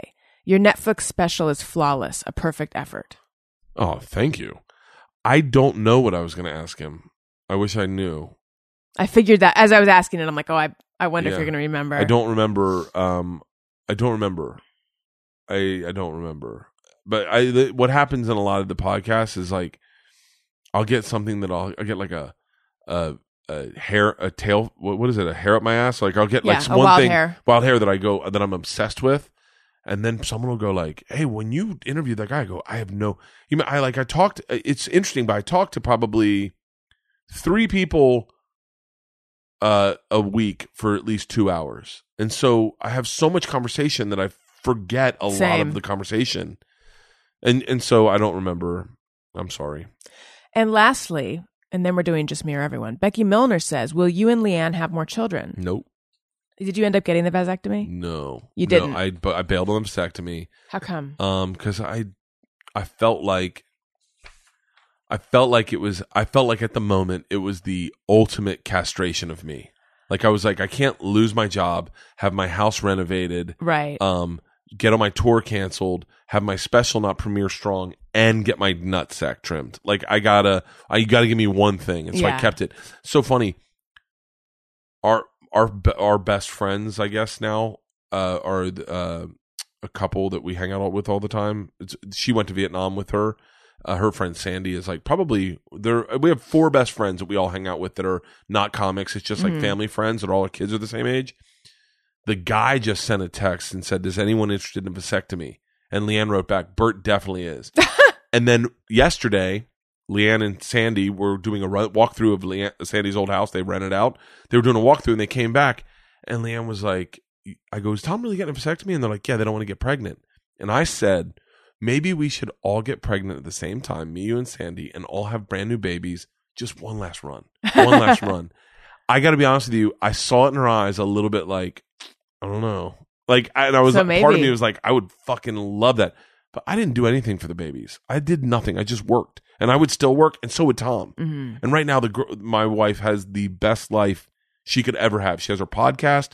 She's traveling when she wants. She's got the girls. She's got her Girl Scout troop. She's really happy. She wants to buy a new house and renovate it. So part of me is I don't want to fuck that up. I want her to have her life too. Yeah. but I also want a baby. The second family.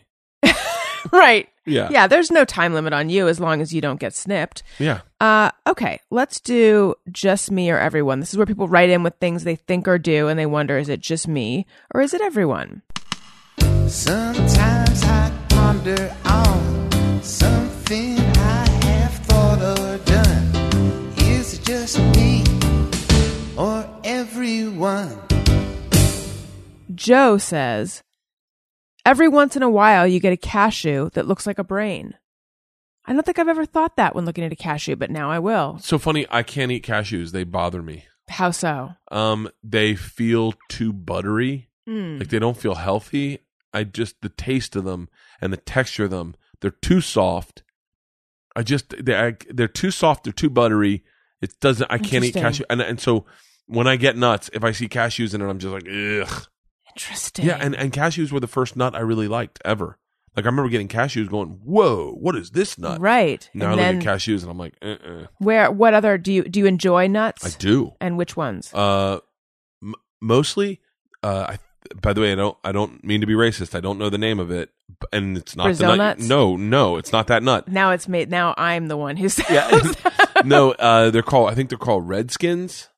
They're nuts they're nuts that have been de-shelled but still have the skin on them. Are they peanuts? They're peanuts. Yeah. But someone sent me, I think they're called Redskin peanuts. Right, I've seen those. And they've got the Right, skin little, on them, yeah. but they don't have the nut shell on them. Right. And so someone sent me those and they were so fucking amazing. I was like, I think they're called Redskin peanuts. It's almost like a little onion skin on it, yeah, right? Yeah, exactly. I love those. I love those nuts. I love obviously pistachios.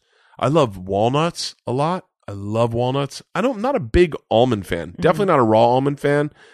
I was a big guy at the beginning of the almond craze of like wasabi almonds. Oh, yeah. But then I kind of lost my flavor for those.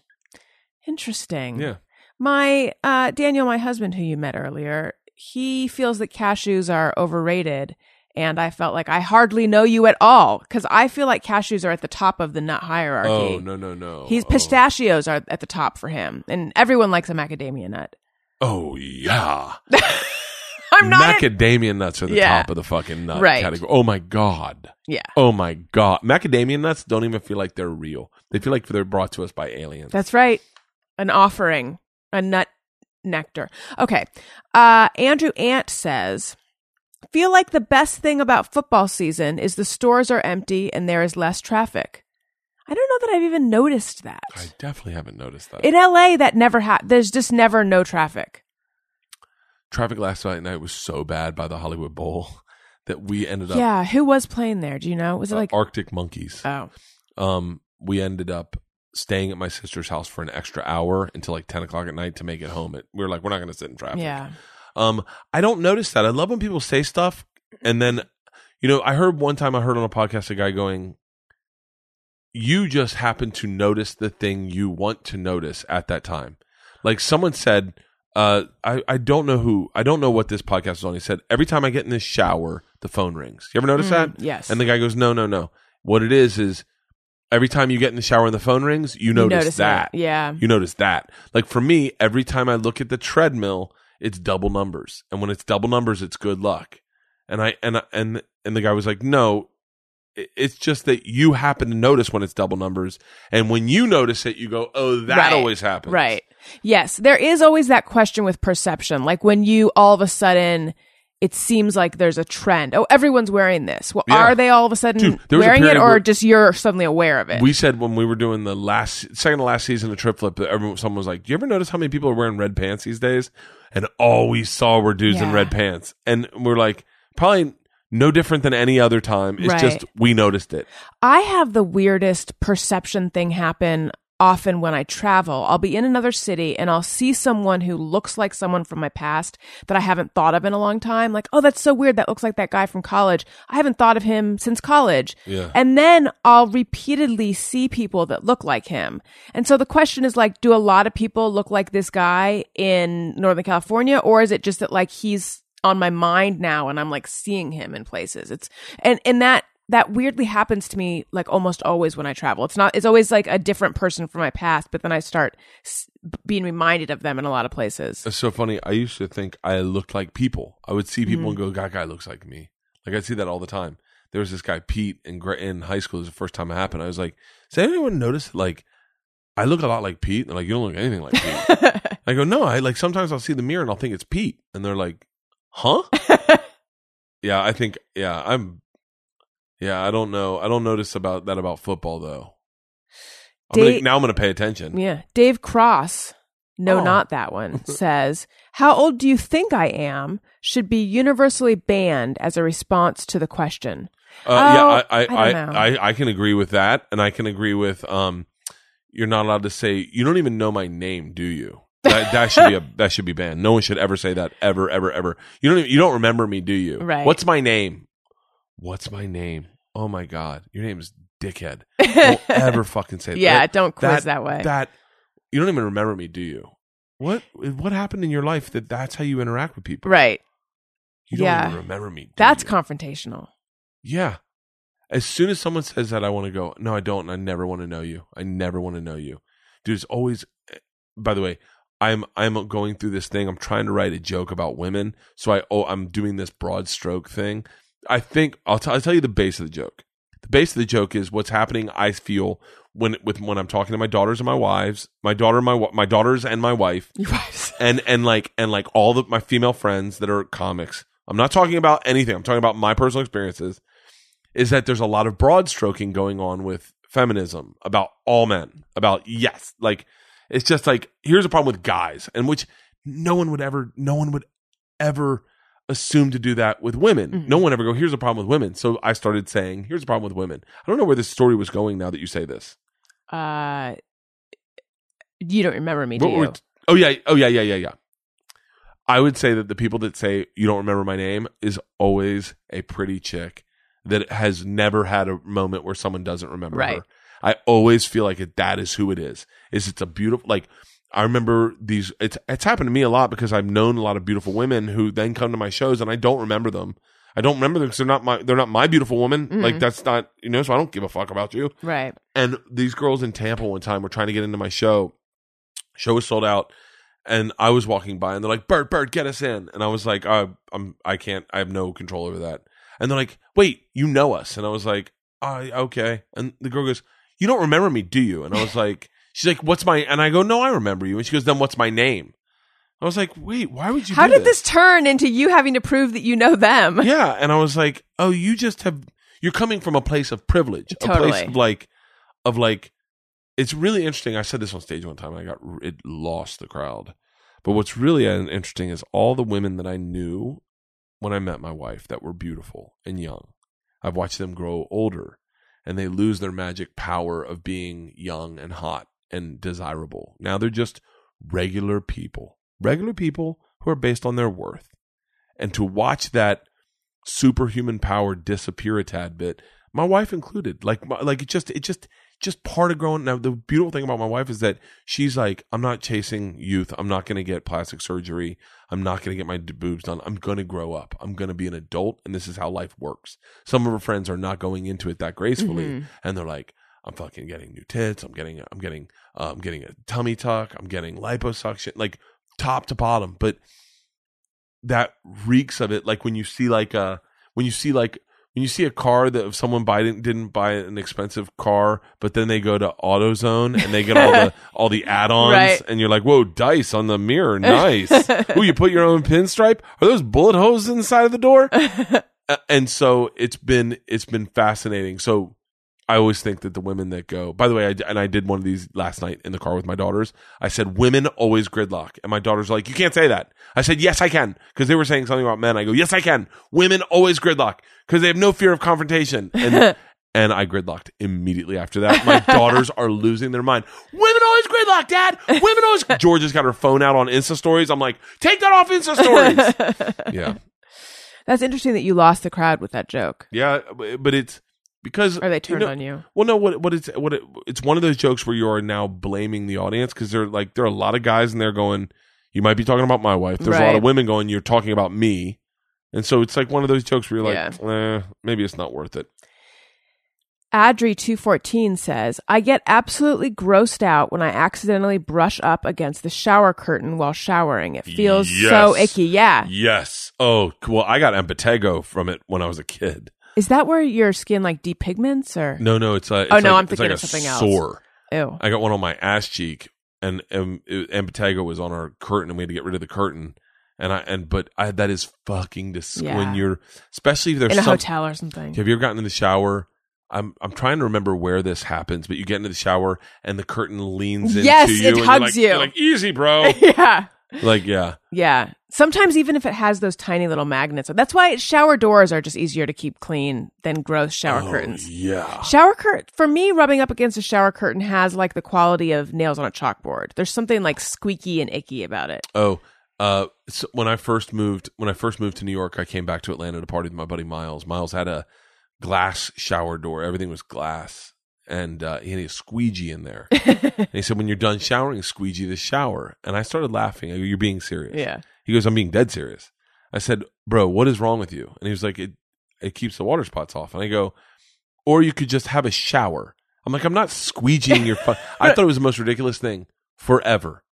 And then I'm not even joking. One now? We have one, and my wife has a squeegee. And she's like, when you get done, squeegee the shower. And I every time I see that squeegee, I think of Miles going, yeah, squeegee the fucking shower. I've never squeegeed it. It's so funny how someone can make one offhand comment, and for the rest of your life, that'll be like the thing that you think of when you're in that moment. Oh, yeah. I have two of those. Do you remember that? Oh, what was the movie? It wasn't Flatliners. Well, now I can't remember what movie it was, but it was a movie that came out when I was in high school. And someone called someone a thumb dick, and it just like struck my friends and me as super funny, like the timing of it. And then afterwards we were talking about how there should be something you say when someone coughs. You know, when you sneeze, you say gesundheit or bless you. There's nothing when someone coughs, but it feels like you should say something. And so my friend, because we had just seen this movie, suggested thumb dick.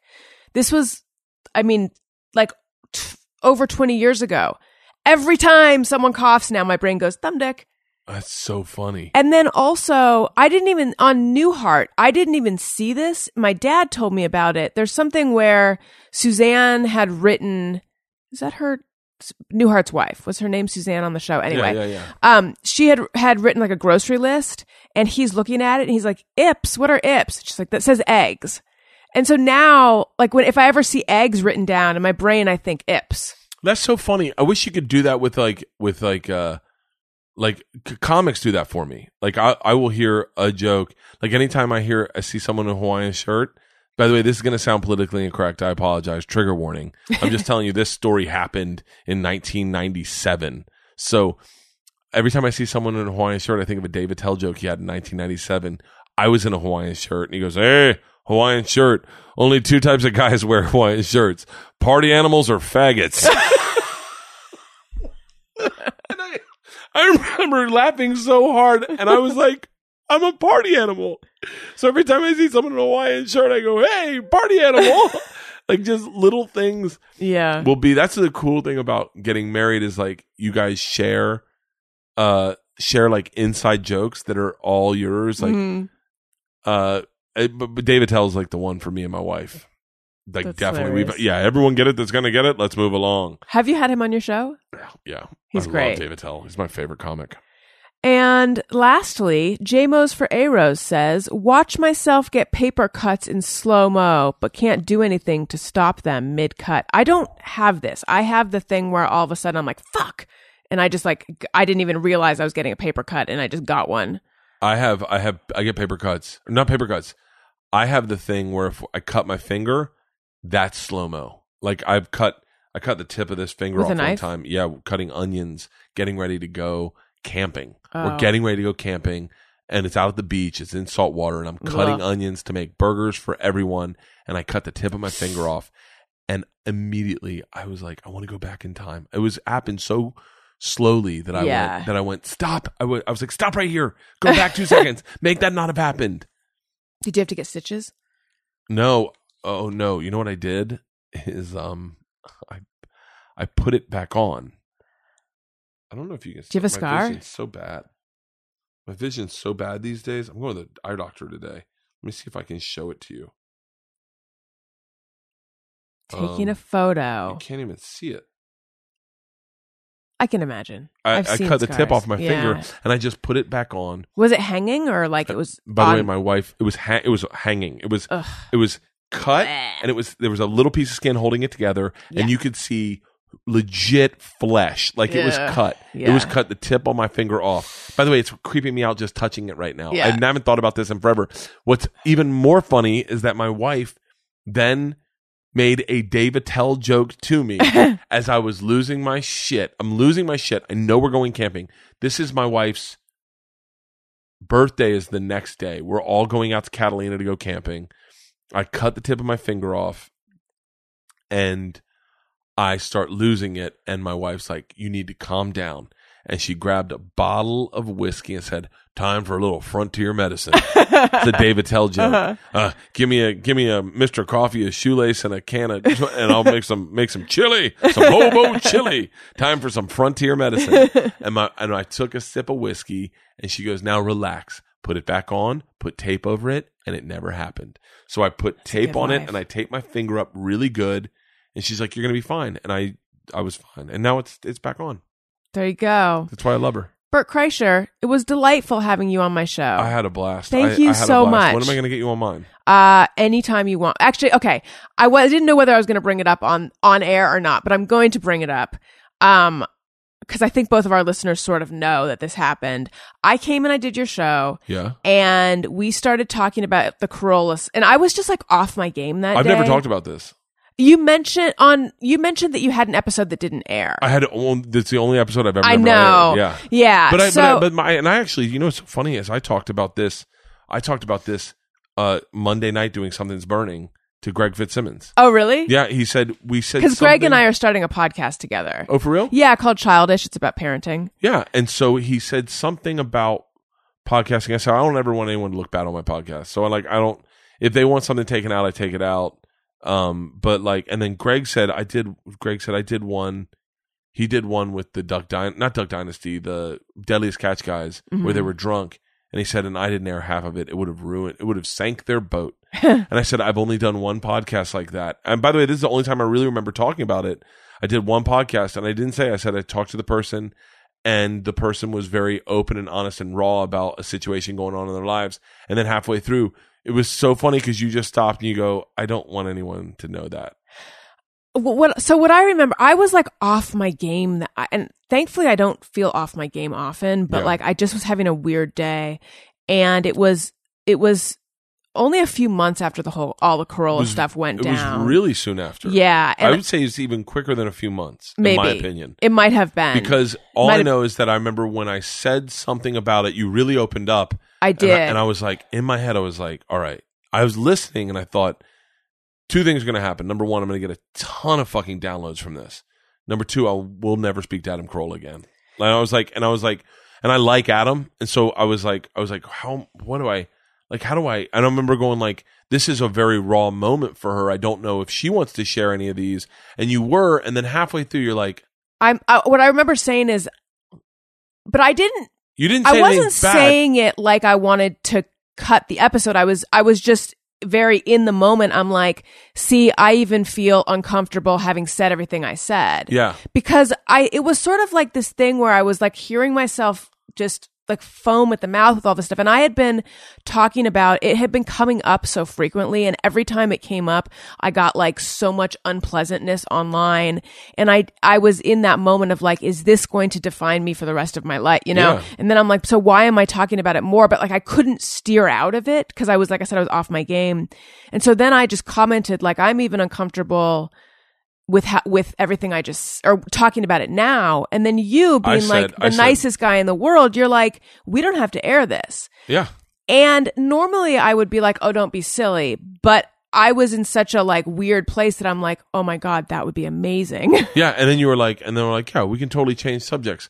And we tried to change subjects, but both of us were still in the moment of that. And you were like, you know what? Why don't we just do this again at another time? And I was like, that's totally cool. I think you offered that. I probably did. Yeah, but I always felt really bad about having wasted your time like that. It's not wasted. I just did an interview with a person that is now the second interview I will never air. Oh, wonderful. Yeah, same scenario is that like It's the thing about podcasting that's a little safe is that like you can say something on a podcast and then you can call someone up and go, hey man, in hindsight, can you take that out? Yeah. Because it's going to live forever there.